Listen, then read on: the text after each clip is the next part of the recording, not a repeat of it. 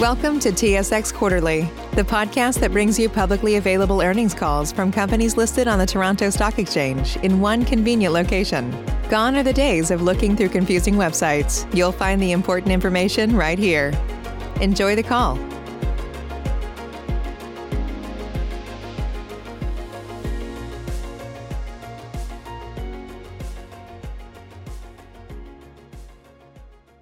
Hello, and welcome to First Quantum's third quarter conference call. At this time, all participants are in a listen-only mode. After the speaker presentation, there will be a question and answer session. To ask a question during the session, you will need to press star 1 on your telephone. Please be advised that today's conference is being recorded. Thank you. I will now turn the call over to Clive Newell, President and Director at First Quantum. Thanks, operator, and thank you everyone for joining us today. Joining me on the call today are Philip Pascall, Chairman and CEO, Hannes Meyer, CFO, Tristan Pascall, Director Strategy, Juliet Wall, General Manager Finance, and Simon McLean, Group Reporting Controller.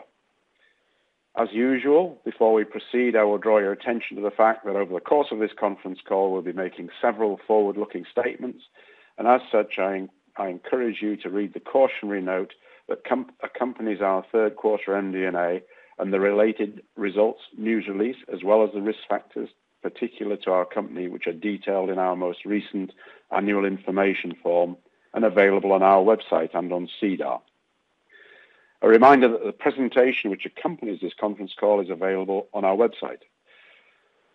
So, as usual, I'll get started with some opening remarks, and we'll have Tristan provide an update on Cobre Panama before Hannes' review of the financial results. We will then open the lines to take your questions. So, during the third quarter, we, together with the rest of the world, have continued to deal with the impacts of the COVID-19 pandemic. Although in some jurisdictions there's been some easing up of restrictions related to the virus, in others, new or tougher restrictions being put in place, as we now seem to be dealing with a second wave. However, despite these continuing restrictions, the third quarter was solid operationally and financially overall. Kansanshi performed well with higher throughput across all three circuits, but with production being impacted by lower grades and recovery on the oxide circuit. During the quarter, we filed an updated 43-101 technical report for Kansanshi that showed an impressive increase in mineral reserves and resources and the potential of an expansion that would maintain or enhance production levels and increase mine life. I think this report highlights the genuine quality of this great asset. Over the next few years, we'll continue to refine the expansion before making a formal construction decision when balance sheet fiscal issues allow. Sentinel performance was exceptional, as we had alluded to in our release just prior to the end of the quarter. Higher throughput and grades led to record production, which drove record low costs, though a weaker kwacha and lower fuel and maintenance costs did help. At Cobre Panama, early in July, we began the process to resume normal operations, a big part of which was bringing a large number of people back onto site without compromising COVID safety. The ramp back up was completed in early August, ahead of schedule, and we are very pleased that Cobre Panama continues to be virus-free. Tristan is here to provide more detail on Cobre Panama ramp-up and the increase in our expectations there. We delivered another quarter of improved production costs and have revised our expectations accordingly. Hannes will provide more on our updated guidance for production and cost shortly. Late in the quarter, we took advantage of an opportunity to continue to manage our debt profile with a successful senior notes offering, the proceeds from which have been used to extend our debt profile. Through the quarter, we of course continued with the various protocols and measures that we have in place to protect our employees and communities. We will continue to practice the highest standards of health and safety protocols and to focus on measures to prevent and manage the transmission of COVID-19 amongst the workforce in those communities. Although the impact of the pandemic at our operations has been manageable so far and has had relatively modest impact operationally, I do need to acknowledge the impact of the pandemic continues to have on our workforce, many of whom are far away from their family and homes for extended periods as a result of quarantine requirements, rotation timings, travel restrictions, etc. So on behalf of the entire company, I'd like to thank all of those people who have made these personal sacrifices, and we recognise the significant contribution they continue to make to the ongoing success of the business. So without any further ado, I'll hand over to Tristan to talk about Cobre. Thanks, Tristan. Thanks, Clive, and thank you to everyone joining the call. As Clive mentioned there, the performance at Cobre Panamá was very strong in Q3 as the mine ramped back up to running on all 3 trains from the period of preservation and safe maintenance in July. So back to full production in August, slightly ahead of expectation.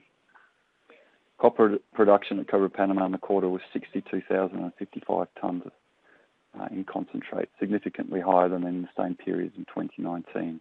The cost of production at Cobre Panamá in Q3 were also pleasing, especially given the ramp-up phase in July and August. As we stated in the MD&A for the Q3, the C1 for the quarter was $1.06 per pound, and all-in sustaining costs were $1.31 per pound at Cobre Panamá. The success of the ramp back up to operation on all 3 trains is testament to our people and the effort put into the preservation and safe maintenance regime.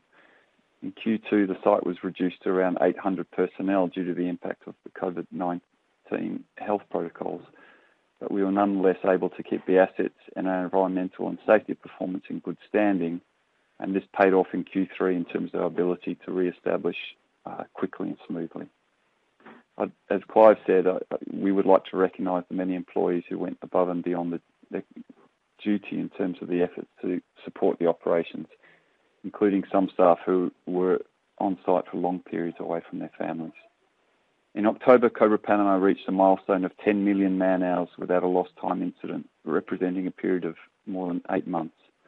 Although we have achieved this milestone previously in the project phase, this is the first achievement in the commercial operations phase of the mine. It's a testament to all the employees on site. Nonetheless, effort on safety requires continual vigilance and reinforcement. As in Q2, the site continued in Q3 under the new normal health and sanitary protocol. No new cases of COVID-19 have been detected on site at Cobre Panamá for more than 5 months since early May. By October, Cobre Panamá had reached 3,400 personnel on site, which is the full capacity of the site under the new normal health and sanitary protocols. In this respect, we continue to receive strong Government of Panama support. On the 12th of October 2020, the Ministry of Health issued Resolution 3096, which underlines the current staffing capacity of the mine and that we continue with our current health and safety sanitary protocols with respect to the control of COVID-19. The costs of these measures are not hugely material to the cost structure of the business, and they will remain in place in order to underline the stability of the site. We'd like to thank our many local and international suppliers who've also subscribed to these health protocols on the site and have supported our efforts to manage our supply lines and reduce input costs across the period.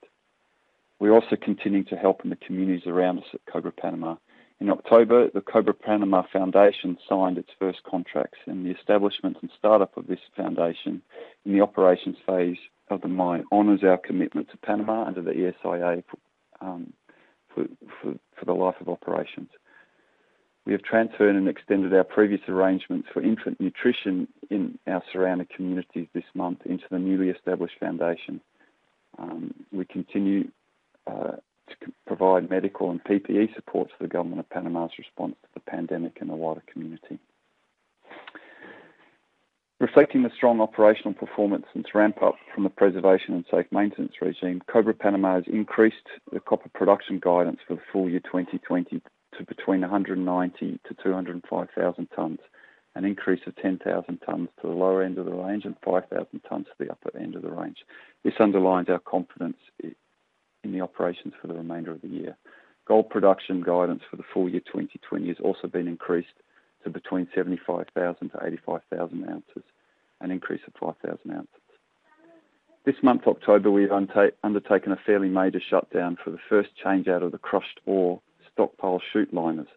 This maintenance is part of the normal course of operations, but is infrequent, being underneath the crushed ore stockpile, and required 7 days of closure of both Train 1 and Train 2 of the milling area. The stockpile chute liner work was completed on time, and we're now back up and running on 2 trains, with the 3rd train expected to come online this Sunday. The shutdown will have an impact on our costs and production for this month of October. However, we expect November and December to be solid months in terms of continuing our ramp up to consistent achievement of the 85 million tonne per annum annualised throughput rate at Cobre Panama. In addition, we continue to look at the expansion project from 85 to 100 million tonnes per annum, and this is dependent on a decision to proceed with a capital expenditure across the period 21 to 2023.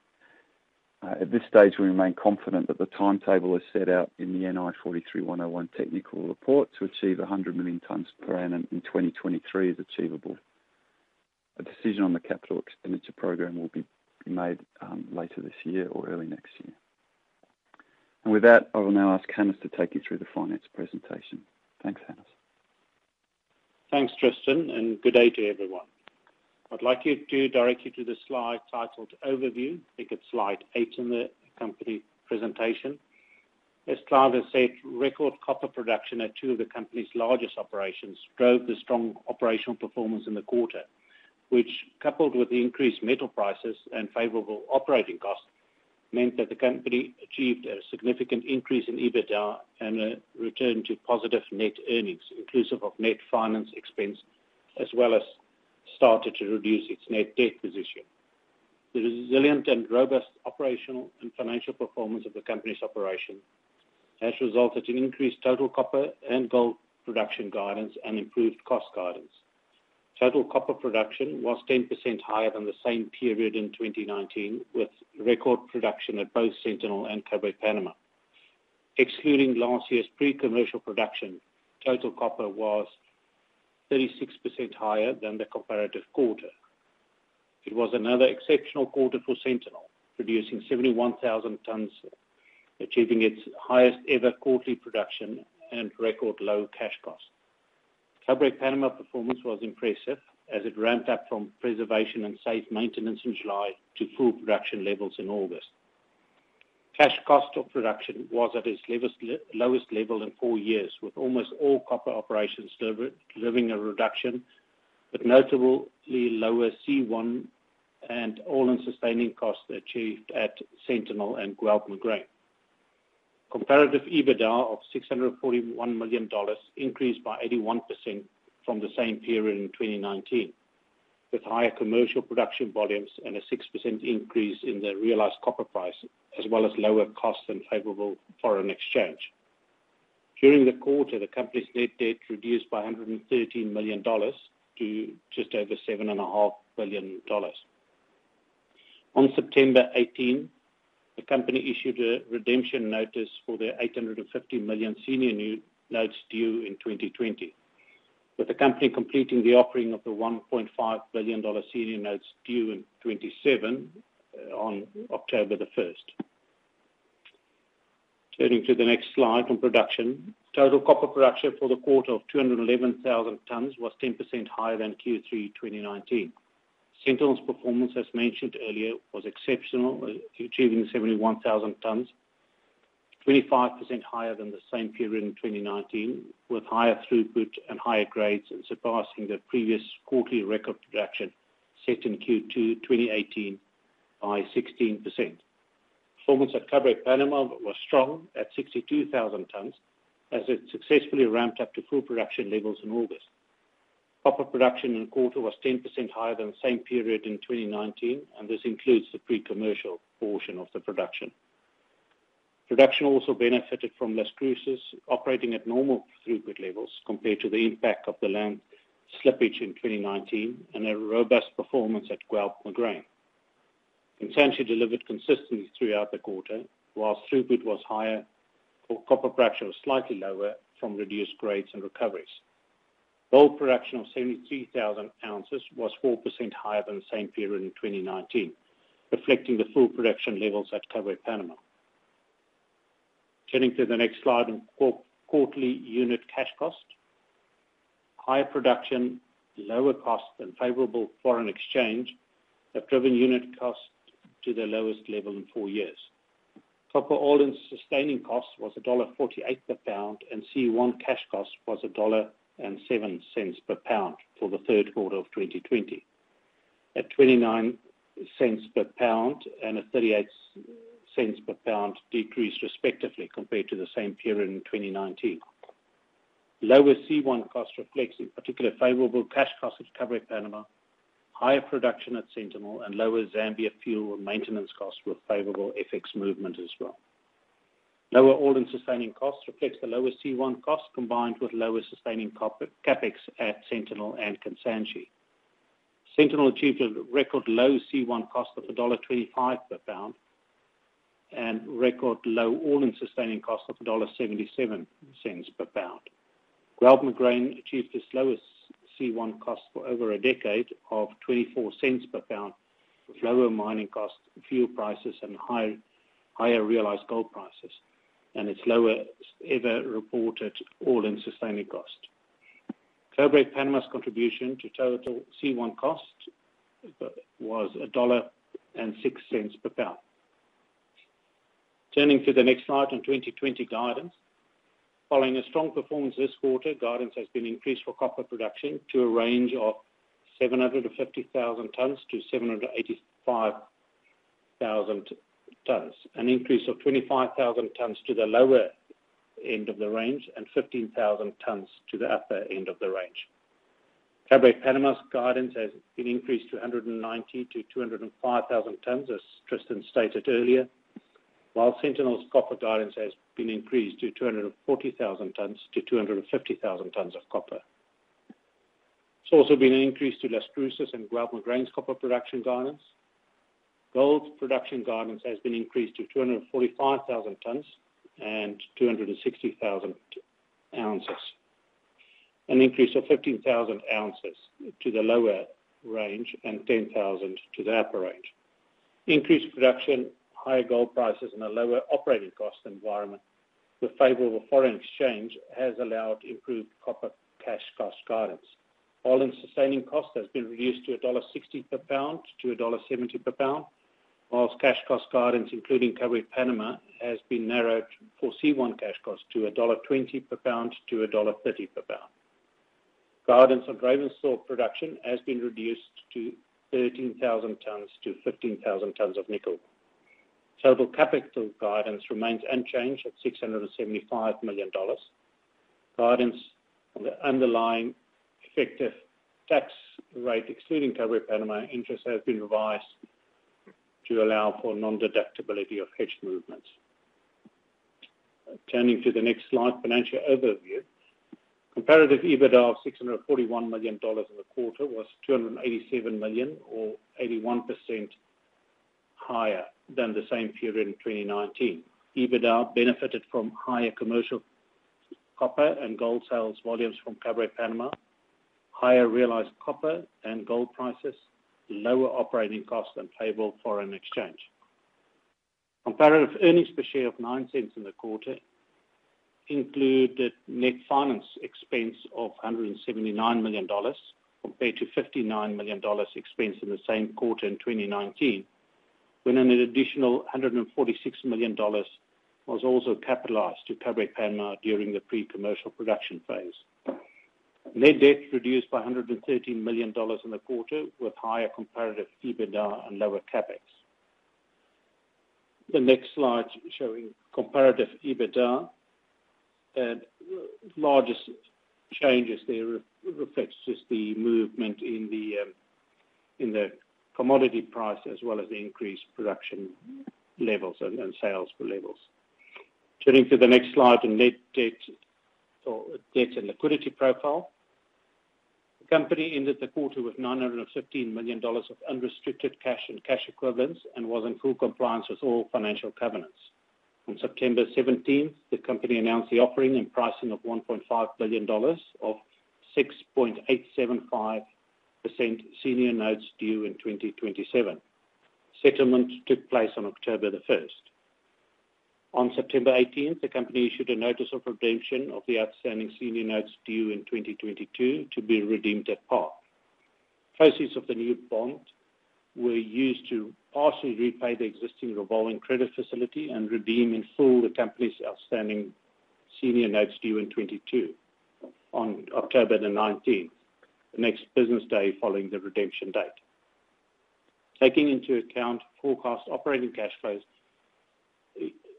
capital expenditure outflows, and available cash and committed facilities, the company expects to have sufficient liquidity through the next 12 months to carry out its operating and capital expenditure plans and remain in full compliance with financial covenants.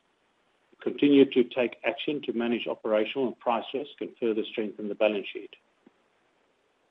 Turning to the copper hedging program outlook, approximately half of the expected copper sales in the next 12 months are hedged. The bar chart presented here shows you the split between swaps and collars. At 28th of October, the company had unmargined copper forward sales contracts for 204,000 tonnes at an average price of $2.82 per pound outstanding, with periods of maturity to December 21. In addition, the company had unmargined zero-cost collar sales contracts for 207,000 tonnes at an average price of $2.76 per pound at the bottom end to $2.99 per pound on the upper end, outstanding with maturities to December 21. The company also has just over 4,800 tonnes of unmargined nickel forward sales contracts at an average price of $6.75 per pound, with maturities to February 21. Thank you, and I will now hand back over to Clive.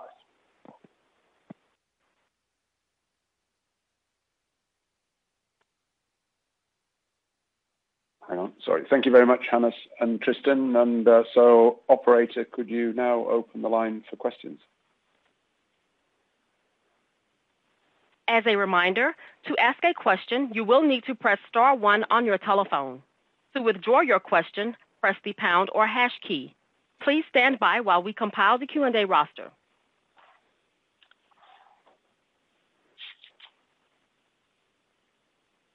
Your first question comes from Greg Barnes with TD Securities.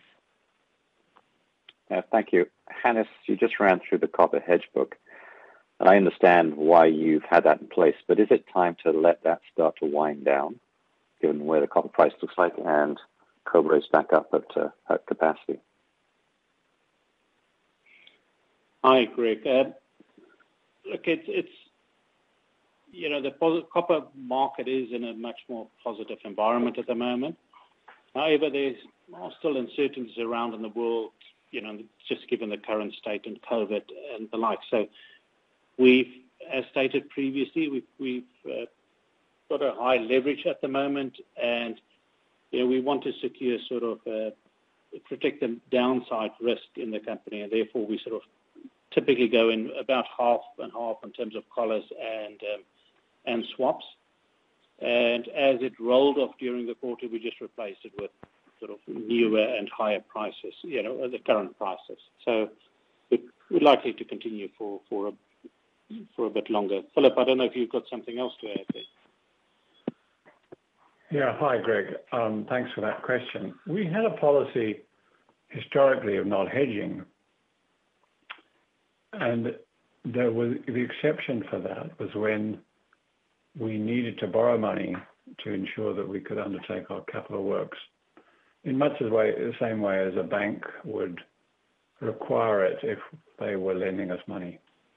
And of course, in a rising market, you're always slightly behind it, and it looks disappointing. But the key to it is to retain that until you've been past some peak along the way, and you can't predict that until you've gone past it. And for as long as our debt and our leverage is as it is, and that's the way that Hannes was commenting on it, the policy will be that we will hedge. But we could imagine that in the next few years, that leverage requirement, the debt requirement and the servicing costs would have tempered somewhat, and then we could move away from the same level of hedging. Maybe we'd have a small level of hedging just to protect what was outstanding. And then eventually with with very little debt and the like, I think it would be nice to go back to a policy where we didn't hedge at all and live with the market as it goes up and down. Okay, fair enough. While I have you, Philip, just on Kansanshi S3, or the expansion, whatever you want to call it now, what do you need to see from the government, I suppose, in Zambia to make a go decision on that project?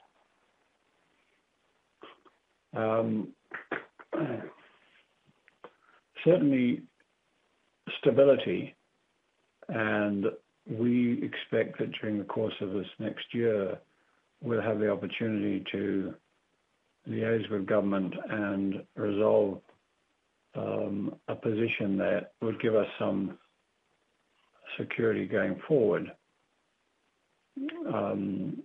Capital expenditures of that sort can be easily made victim later on of changes to fiscal policy and the like, which would then damage the assumptions made at the beginning, and that's what we want to try and get past. Our dealings and our position with government at the moment are very benign, and certainly they've been very cooperative and helpful through the period of COVID and a number of other times, and our power supply has been in good shape.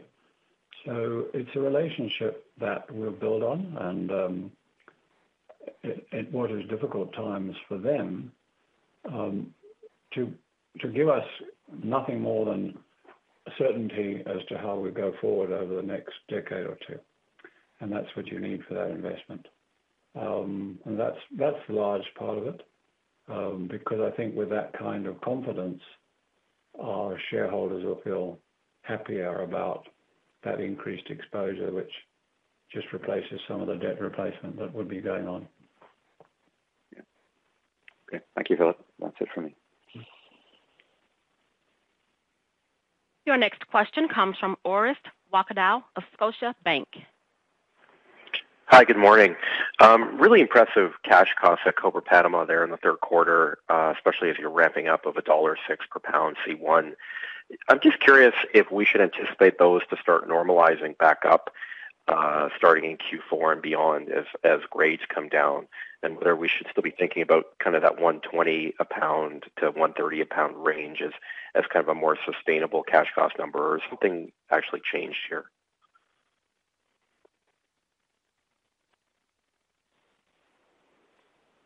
Hi, Clive. I can take you on that. Yeah. Thanks. Yeah, thanks, Orest. Look, there wasn't anything particular in Q3 to really pull down cash costs at all. I think what and was particularly pleasing given the ramp up, so we didn't have the sort of first half of August of production to assist with those cash costs.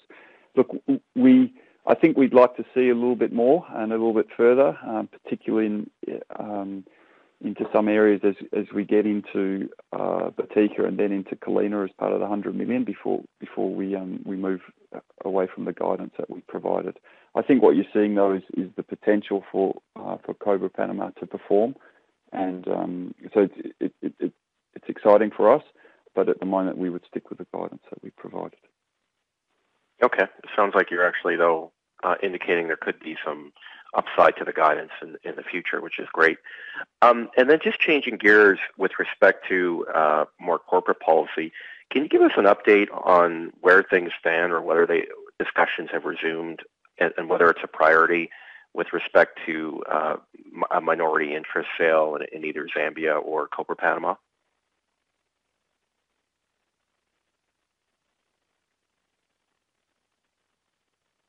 Sure, Clive, I can take that one again. Yeah. Look, as Clive and Hannes have pointed out, the Zambian assets continue to perform very well in Q3, and combined with the ongoing rebound in copper, gold, nickel prices, and indeed the uplift in resources in the Kansanshi 43-101 technical report, we really believe the Zambian assets do make a compelling value proposition.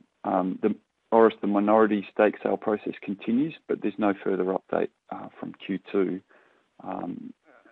from what we said last time. Is it still a strategic priority, though, in terms of accelerating the deleveraging through that kind of transaction? Orest, we continue with it on that basis, but we are watching the copper prices in particular very closely. I think if the outlook continues to brighten for copper, then we'll continue to look harder at that. Yes. Thank you. Your next question comes from the line of Jackie Przybylowski, BMO Capital Markets. Thanks very much. I guess I just maybe circle back on the question about the expansion of Cobre Panama to 100 million tons a year run rate. Can you give us a sense, because I think the last few times the company's commented on this, you sounded pretty optimistic that there might be some debottlenecking you could do, which might bring down the ultimate cost of that expansion. Can you give us a sense, I know it's been early and you guys have kind of just restarted, but how are you seeing the progress to that 100 million ton a year run rate? And do you have any sense that you might be able to have some cost savings in your plan to achieve that rate, or is there any maybe equipment that you had baked into the estimates that you maybe don't need at this point? Tristan, you want to do that? Sure. Thanks, Jackie. No, I think it would be too early for us to go out on a limb there in terms of reductions to that capital cost. What we said in the 43-101 was in the order of $300 to $400 million for that expansion, and we'd stick with that. The principal components of that are the stripping at Colina is included in that. Some upgrades in the process plant, which is essentially the conveying system and a ninth mill, a ball mill, a 6 ball mill, and then mining fleet. And those three elements remain the case in terms of what would be required to go to 100 million. And we would really need to go through sort of detailed engineering to get any further refinement on those numbers. And that will be, that's the sequence we will go through in terms of the 100 million expansion, but we're not there yet in terms of detailed engineering. Is there a chance that you could complete some detailed engineering over the next few months or however over the next period where you're maybe maximizing the throughput of the existing mill configuration, and at that point that's still a possibility that might be an opportunity for you? Is that still possible? Yeah, I think our key focus in the milling circuit is to understand the comminution on the primary ore as we deepen now in Batika. So we've got a good view of what the Batika ore looks like and its analogies across at Colina. So that will give us a lot of information towards that point. Got it. Okay, thank you. And maybe if I could just switch gears and ask about Ravensthorpe. I mean, the results in the quarter was probably the most negative spot in your whole earnings update. And I know you guys are still working on Shoemaker Levee there. Is there? Can you give us an update on Ravensthorpe? Is it all kind of going according to plan? And maybe also if you could just talk a little bit about strategic investors or strategic options that you're seeing there. Is it still too early to comment on that? Do you need to see Shoemaker Levee in production before you would entertain a strategic partnership at Ravensthorpe? But what's the current thinking on that? Philip, do you want to do that one? Yeah, okay, Clive. Look, to be when we started up again at Ravensthorpe, we were also starting in a new ore body, or an ore body that we've only taken a certain amount out of before, which is Halbot, that's proved to be more varied than we'd anticipated. And I think one of the factors of care and maintenance is that there are elements of the plant that after you start to run demonstrate a need to be changed or modified, and that's what you're seeing in those results. So that's steadying up and happening anyway. But as far as the strategic view goes, certainly Shoemaker Levee, which is a much more consistent and much larger long-term ore body is one that we think would be useful to be showing us in production before we move forward with. But our conversations with that are not waiting for it. And I think that there's nothing in what we've been doing which is different from the expectations that we'd made public to whoever we were talking with. Okay, that's great. That's all the questions I have. Thank you. Your next question comes from the line of Matthew Murphy with Barclays. Hi. Just had one on Zambia.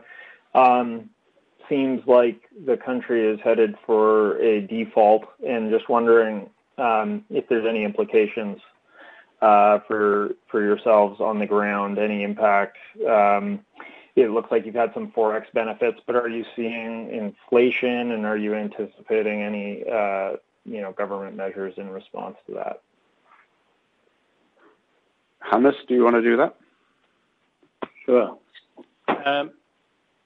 Look, it's fair to say that since the new Minister of Finance, Honourable Bwalia Nandu, came in 16, 17 months ago, we've had a fairly stable tax regime, so therefore taxes have not increased, and we've also been able to offset VAT. So that's been all good. He's taken the tough decision to actually now embark on this program where they try and speak to all stakeholders and addressing the government's debt, which I think it's something that you have to do, and you have to applaud him for taking those steps.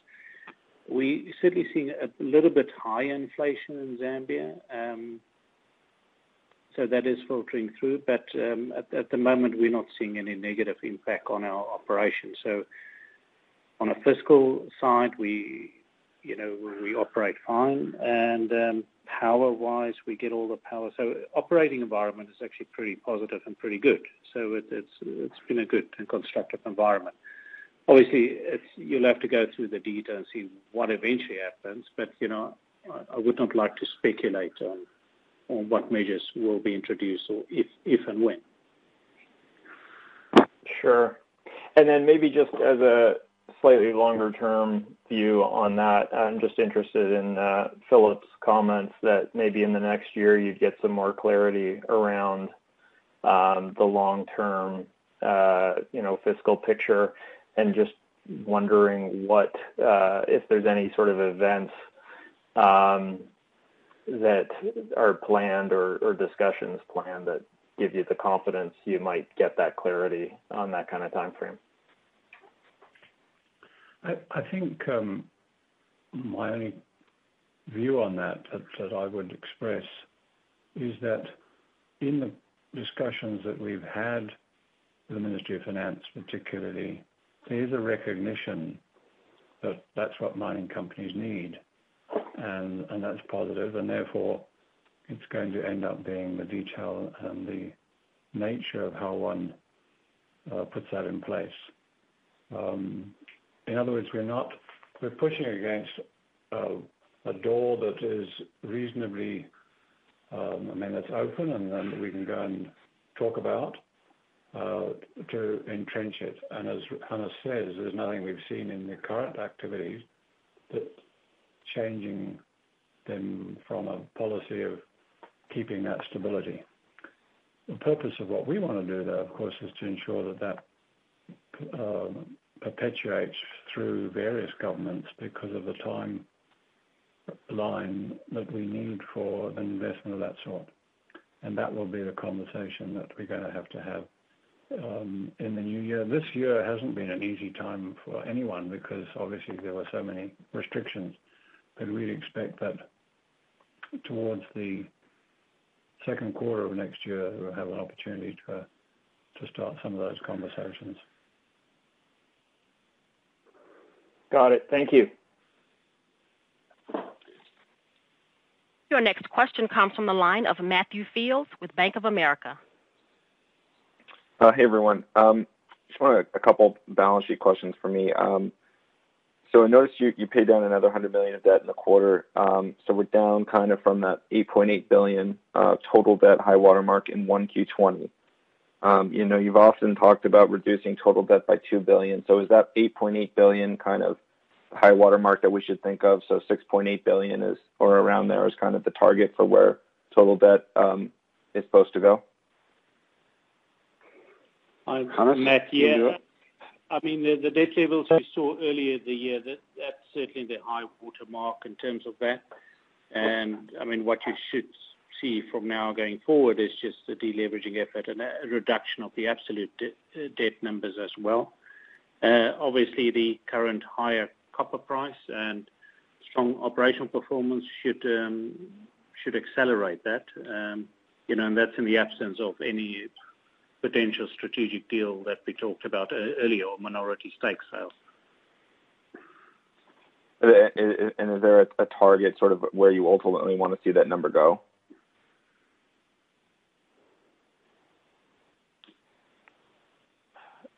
Look, the sort of net debt to EBITDA number of sort of around 2 or below, that would be the target. I think if you've also got to look at the absolute amount of debt in that, or the net debt number in total. But, so certainly reducing it by $2 billion would be, that should be a priority, and that's what we are working on and focusing on. Okay. Thank you. And then on that minority stake sale potential, is the use of proceeds in your eyes most importantly going to deleveraging, or is there some kind of capital return for shareholders in this copper price environment, or even some M&A as a buyer of some development projects out there? Can you just talk about sort of capital allocation and any potential minority stake sale proceeds? Tristan, do you want to take that one? Or Philip? Yeah. Look, there were several different questions in that. Certainly, our priority is the reduction of debt, and that'll be largely where the funding of any of that would go to, would be to reduce our debt. We do know and we recognize that within the next year or two, we would need to review our dividend policy and start to return something to our shareholders. As far as capital work is concerned, certainly there is no intention for us to go and make an acquisition of any project. We don't need to. We have a number of projects that are quite interesting that have been the subject and are ongoing subject of studies and evaluation, and that's the kind of work that we will do, so that in a few years' time, or a couple of years' time at least, we would be in a position, if we want to expand or change and add other operations, we would be in a position to do so. And addressing that, we're mindful of both of the debt that currently exists, but also that in a couple of years' time, we have a number of the smaller operations that will get to the end of their operating life. All right, that's very helpful. Thanks, and good luck. Thank you. Thanks. Your next question comes from the line of Ian Rossouw with Barclays. Hi, guys. Thank you. I just had a question on the external liability that Cobre Panama owes KPMC. It looks like you're still accruing interest on the balance sheet for that. With Cobre Panama now likely to be in a strong cash flow generation position going forward, when will you start paying that liability? And can we assume, or can you give some details around that payment? I mean, can we assume all free cash flow goes to pay down the intercompany and that liability first before Cobre starts paying dividends? Hi, Ian. Yeah, I mean, so remember, we own 50% of that KPMC debt as well, or a little bit more than 50, but let's call it 50%. So that debt and that interest, half of it accrues to ourselves as well in that regard. And in Panama, I mean, we've got various shareholder loans in, and so, yes, I mean, we will repay shareholder loans, but then, So it's just a fact, through time we'll reduce those shareholder loans. Do you, when you pay KPMC, can we assume half comes immediately back, so it doesn't sit on the KPMC balance sheet? Correct. You can assume that, yeah. Okay, and then just a couple of follow-ups on Zambia. Just on the expansion, and Clive mentioning you at Kansanshi that you're looking to refine the expansion before making a decision. Could we expect then a decision no earlier than 2022, 23? And then maybe just to add on, how does this arbitration with the government sort of play into that? Is that a prerequisite for that to be resolved before making that decision? Do you want to take that, Philip?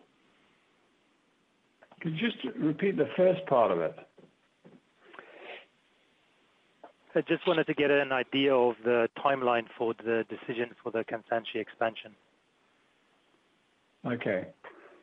In our 43-101, we addressed two options. One was that it would be running at the end of 2024, and the other was that it would be running at the end of 2023, in other words, during 2024. And the second scenario there was in the event that we had brought in a partner for a proportion of the asset, and that together we were happy then to fund it a bit sooner. But otherwise, our program is to meet completion at the end of 2024, and the rationale for that simply is that Kansanshi's production begins to be quite difficult around about then, as it moves into more and more sulfide ore and less of the higher grade primary oxides and the like. And that was the first part, and I think your second part was to do with arbitration, and we don't make any comment about that arbitration at all. But can you approve that project sort of irrespective of the timelines of arbitration? The arbitration is not relevant to that subject. Okay, thank you. And then maybe just lastly on Sentinel, you're exporting some of your concentrate for this quarter. Is this just a one-off? Could you maybe just comment about this third-party smelting constraints? That's a very interesting question, in that there are two components to the answer. First of all, Sentinel's production has been extraordinary, and the result of that is that we generate a lot of concentrate. And the second part is that the smelting capacity within the country has been slightly limited as a result of various actions being taken by Mopani and the like. And the solution to it is one that we've been working on, which we'll see the benefit of within the next year or so, and that is we're beginning to produce higher grade concentrates, first of all at Sentinel and in due course at Kansanshi. And as we make those changes, that impact is quite dramatic, so that the capacity of our own smelter and of other facilities that we have there, like the pressure leach, will increase substantially the amount of material the amount of copper output, we put it that way, because the grade of the concentrate will be that much higher.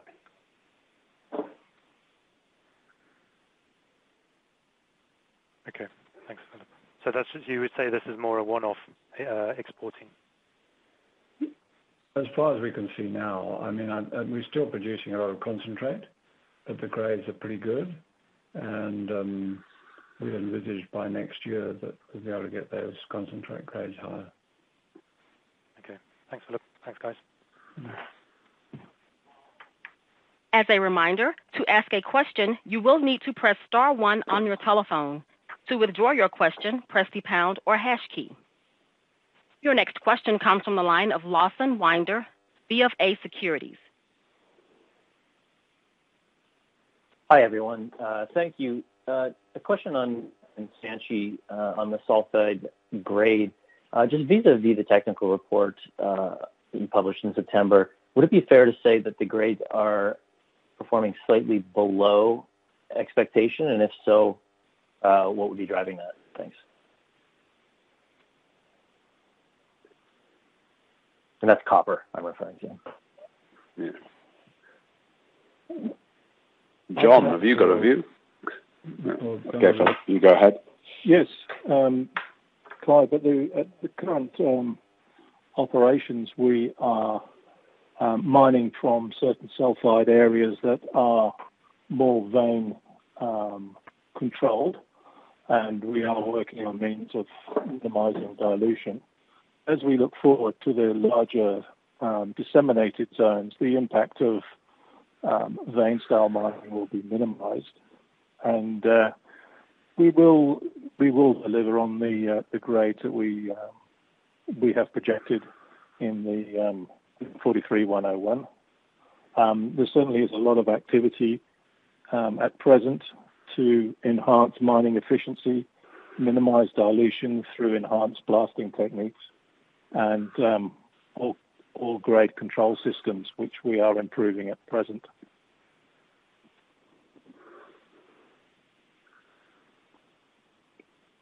Okay, great. Is that okay, Lawson? Yeah, no, that's perfect. Just moving to Cobre then, and looking just to Q4. Like other than the rainy season, is there anything you would highlight, such as maintenance shutdowns, that could impact throughput there? Tristan, will you do that? Thanks, Clive. Thanks, Lawson. No, the main one was this shutdown on the crushed ore stockpile chute. So, as you can appreciate, that lies underneath the main feed stockpile to the SAG mills. So it's quite a big job to empty the stockpile all out. You sort of have to run it down over the course of 2 or 3 days and then do the work itself. So that one has been and gone. It finished sort of at the end of last week, early this week.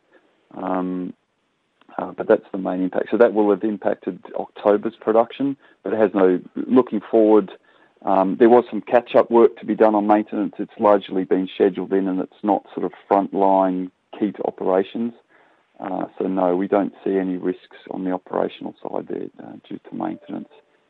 By and large, during the preservation and safe maintenance, the guys did a good job of with very limited personnel on keeping on top of that. And then any backlogs since then have already been completed, for example, on the trucks, or scheduled to be completed as normal course of operations.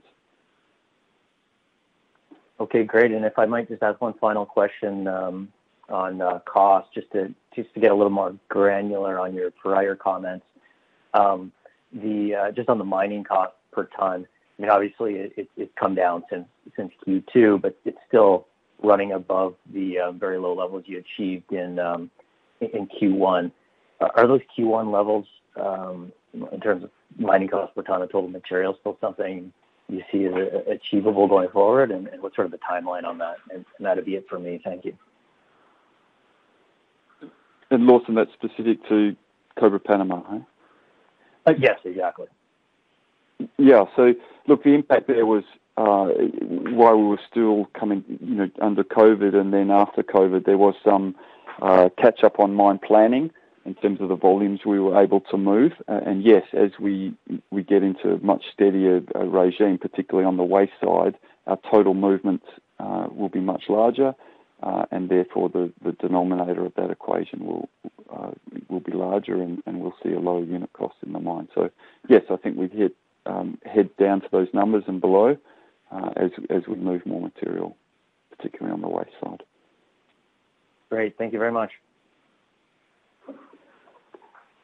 Your next question comes from the line of Jatinder Goel of Exane BNP Paribas. Good morning, thank you. A couple of questions, please. Just broadly on Zambia, sounds like you're prepared to invest in Kansanshi expansion, even if there is no minority partner introduced to that operation. But thinking about country risk, should we look at what's happened to or is in process with KCM or Mopani or even Anglo American being dragged into an old case?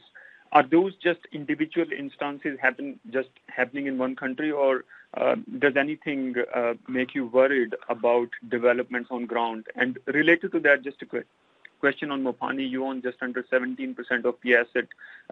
Do you have any first right of refusal, and do you have any thoughts on how you would want to deal with it if Glencore puts it up for sale, which apparently media suggests they've offered? Thank you. Philip, was that one for you? Yeah. Oh, those two for you? I think the circumstances of KCM and Mopani are different, and they're best able to answer them.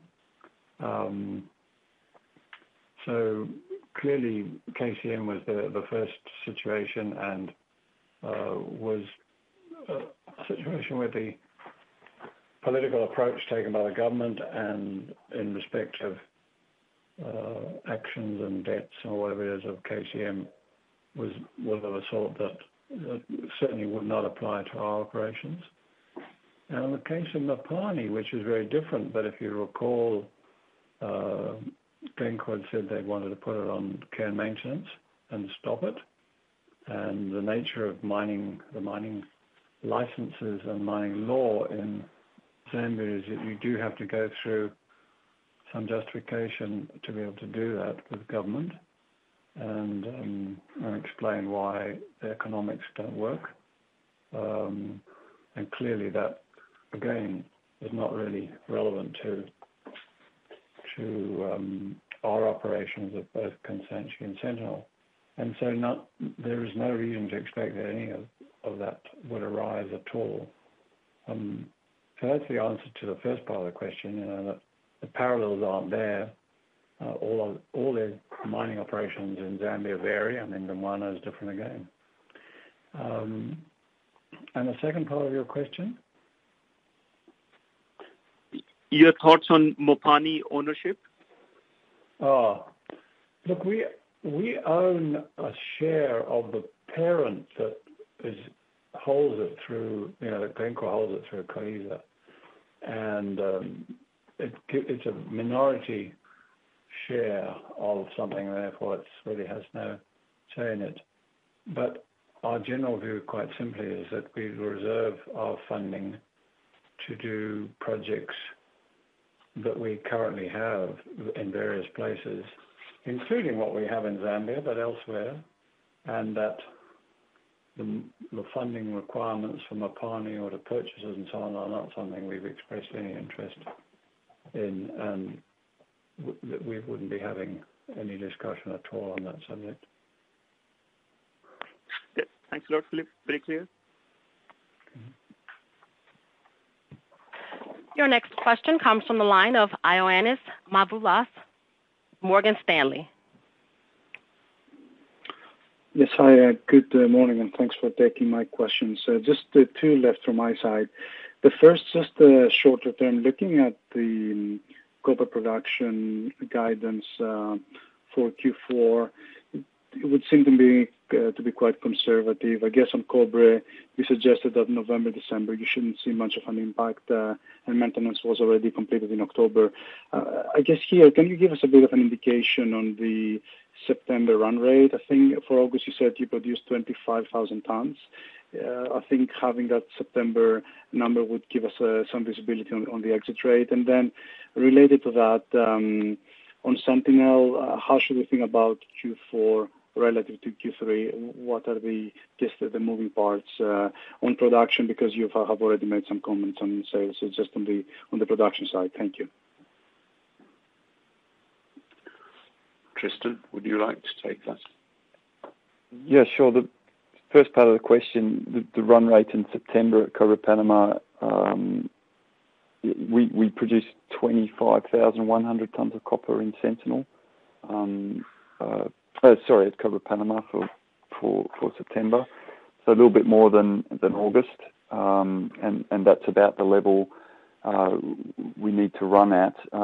We expect sort of that consistent level through November and December. It's just October that was impacted. We'll probably have a slightly lower grades to the end of the year, but not that that will impact on anything against that. So the guidance is about right in terms of where we'll be by the end of the year. And sorry, the second part of the question was relating to Sentinel. Could you just repeat that? Yeah, just in terms of Q4 versus Q3. Q3 has been very strong. Any reason to expect Q4 to be weaker sequentially? No, nothing that we see at the moment or that we've been advised on. Really, the job at Sentinel, really next year we're looking forward to putting the fourth crusher in, and that project remains on track for that timetable, and that makes a big difference to feed to the process plant. But Q4 should be in line with the previous quarters of the year, which have been very strong. Yes, we did just sort of highlight, obviously, the maintenance shutdown in the outlook. So we have sort of noted that for Sentinel as well. Yes, for sure. Yes, no, that's clear. And maybe just maybe so the separate question on Zambia. You talked about the operating environment being pretty good right now. I was trying to figure out in terms of cost development, how much of the positive effects of the weaker currency you've seen relative to the rising cost inflation in the country. I mean, are we going to see a catch-up where the inflation rates start feeding through in the coming quarters, or do you expect that to be largely offset by a weaker currency? Hannes, have you got a view on that? Yeah, I mean, you will see some of the inflation coming through. Obviously, in terms of labour is quite a large component of our Kwacha denominated cost, and that's sort of subject to annual agreements. And they might, I don't know, I don't want to comment on where we might end up on that, but so that eventually that will catch up to sort of the inflation rates or closer to that. Some of your other local costs would in time also catch up to inflation rates, but I mean, we're not seeing much at this stage coming through. I mean, obviously some of it's coming through, but there's also been a big drive in terms of efficiencies, and higher throughput also obviously helps the underlying costs. But yeah, it's fair to say that there's a higher inflation environment, and that eventually in time you should assume that local costs will increase somewhat. If I just comment on that, Rudy could give you some, is that obviously labour has to catch up with inflation regularly, because that would be a policy that we have to try and ensure that the people that we, our employees are okay. But a lot of our costs in Zambia are designated in US dollars, including charges from government entities. I mean, ZESCO's price is in US dollars. So much of that then doesn't have a great impact. We did, a few months ago, take a hedge on oil, on the oil price. It's actually the heating oil, New York Heating Oil Index, which is used as an index in a number of our areas, both in Panama and elsewhere.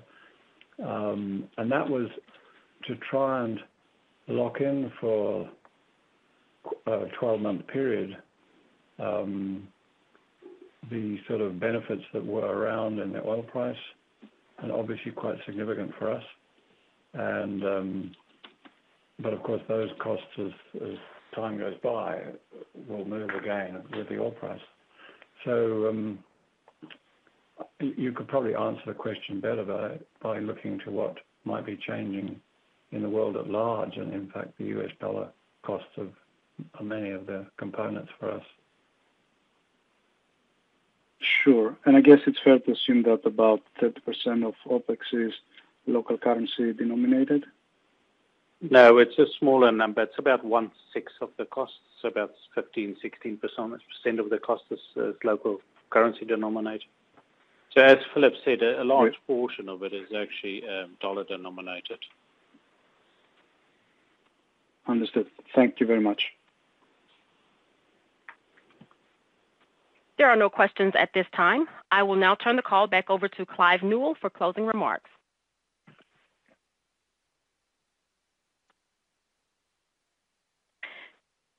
Ladies and gentlemen, this does conclude today's conference call. Thank you for participating. You may now disconnect.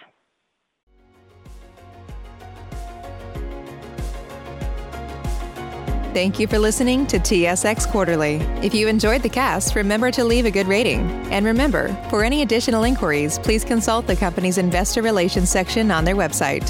See you next time.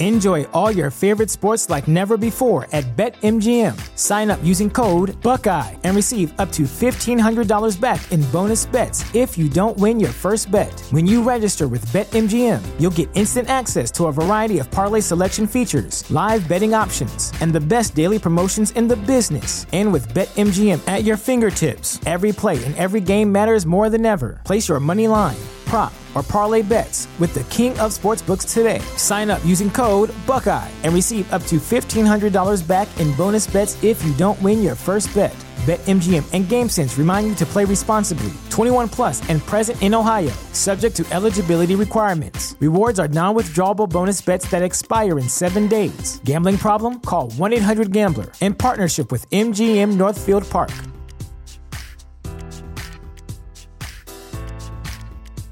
You know how to book flights and hotels. All you're missing is a tool to plan the travel experiences you'll have once you arrive. That's why you need Viator. Book guided tours, excursions, and more in one place. There are over 300,000 travel experiences to choose from, so you can find something for everyone. And Viator offers free cancellation and 24/7 customer support for worry-free travel. Download the Viator app now and use code Viator10 for 10% off your first booking in the app. Find travel experiences for you. Do more with Viator.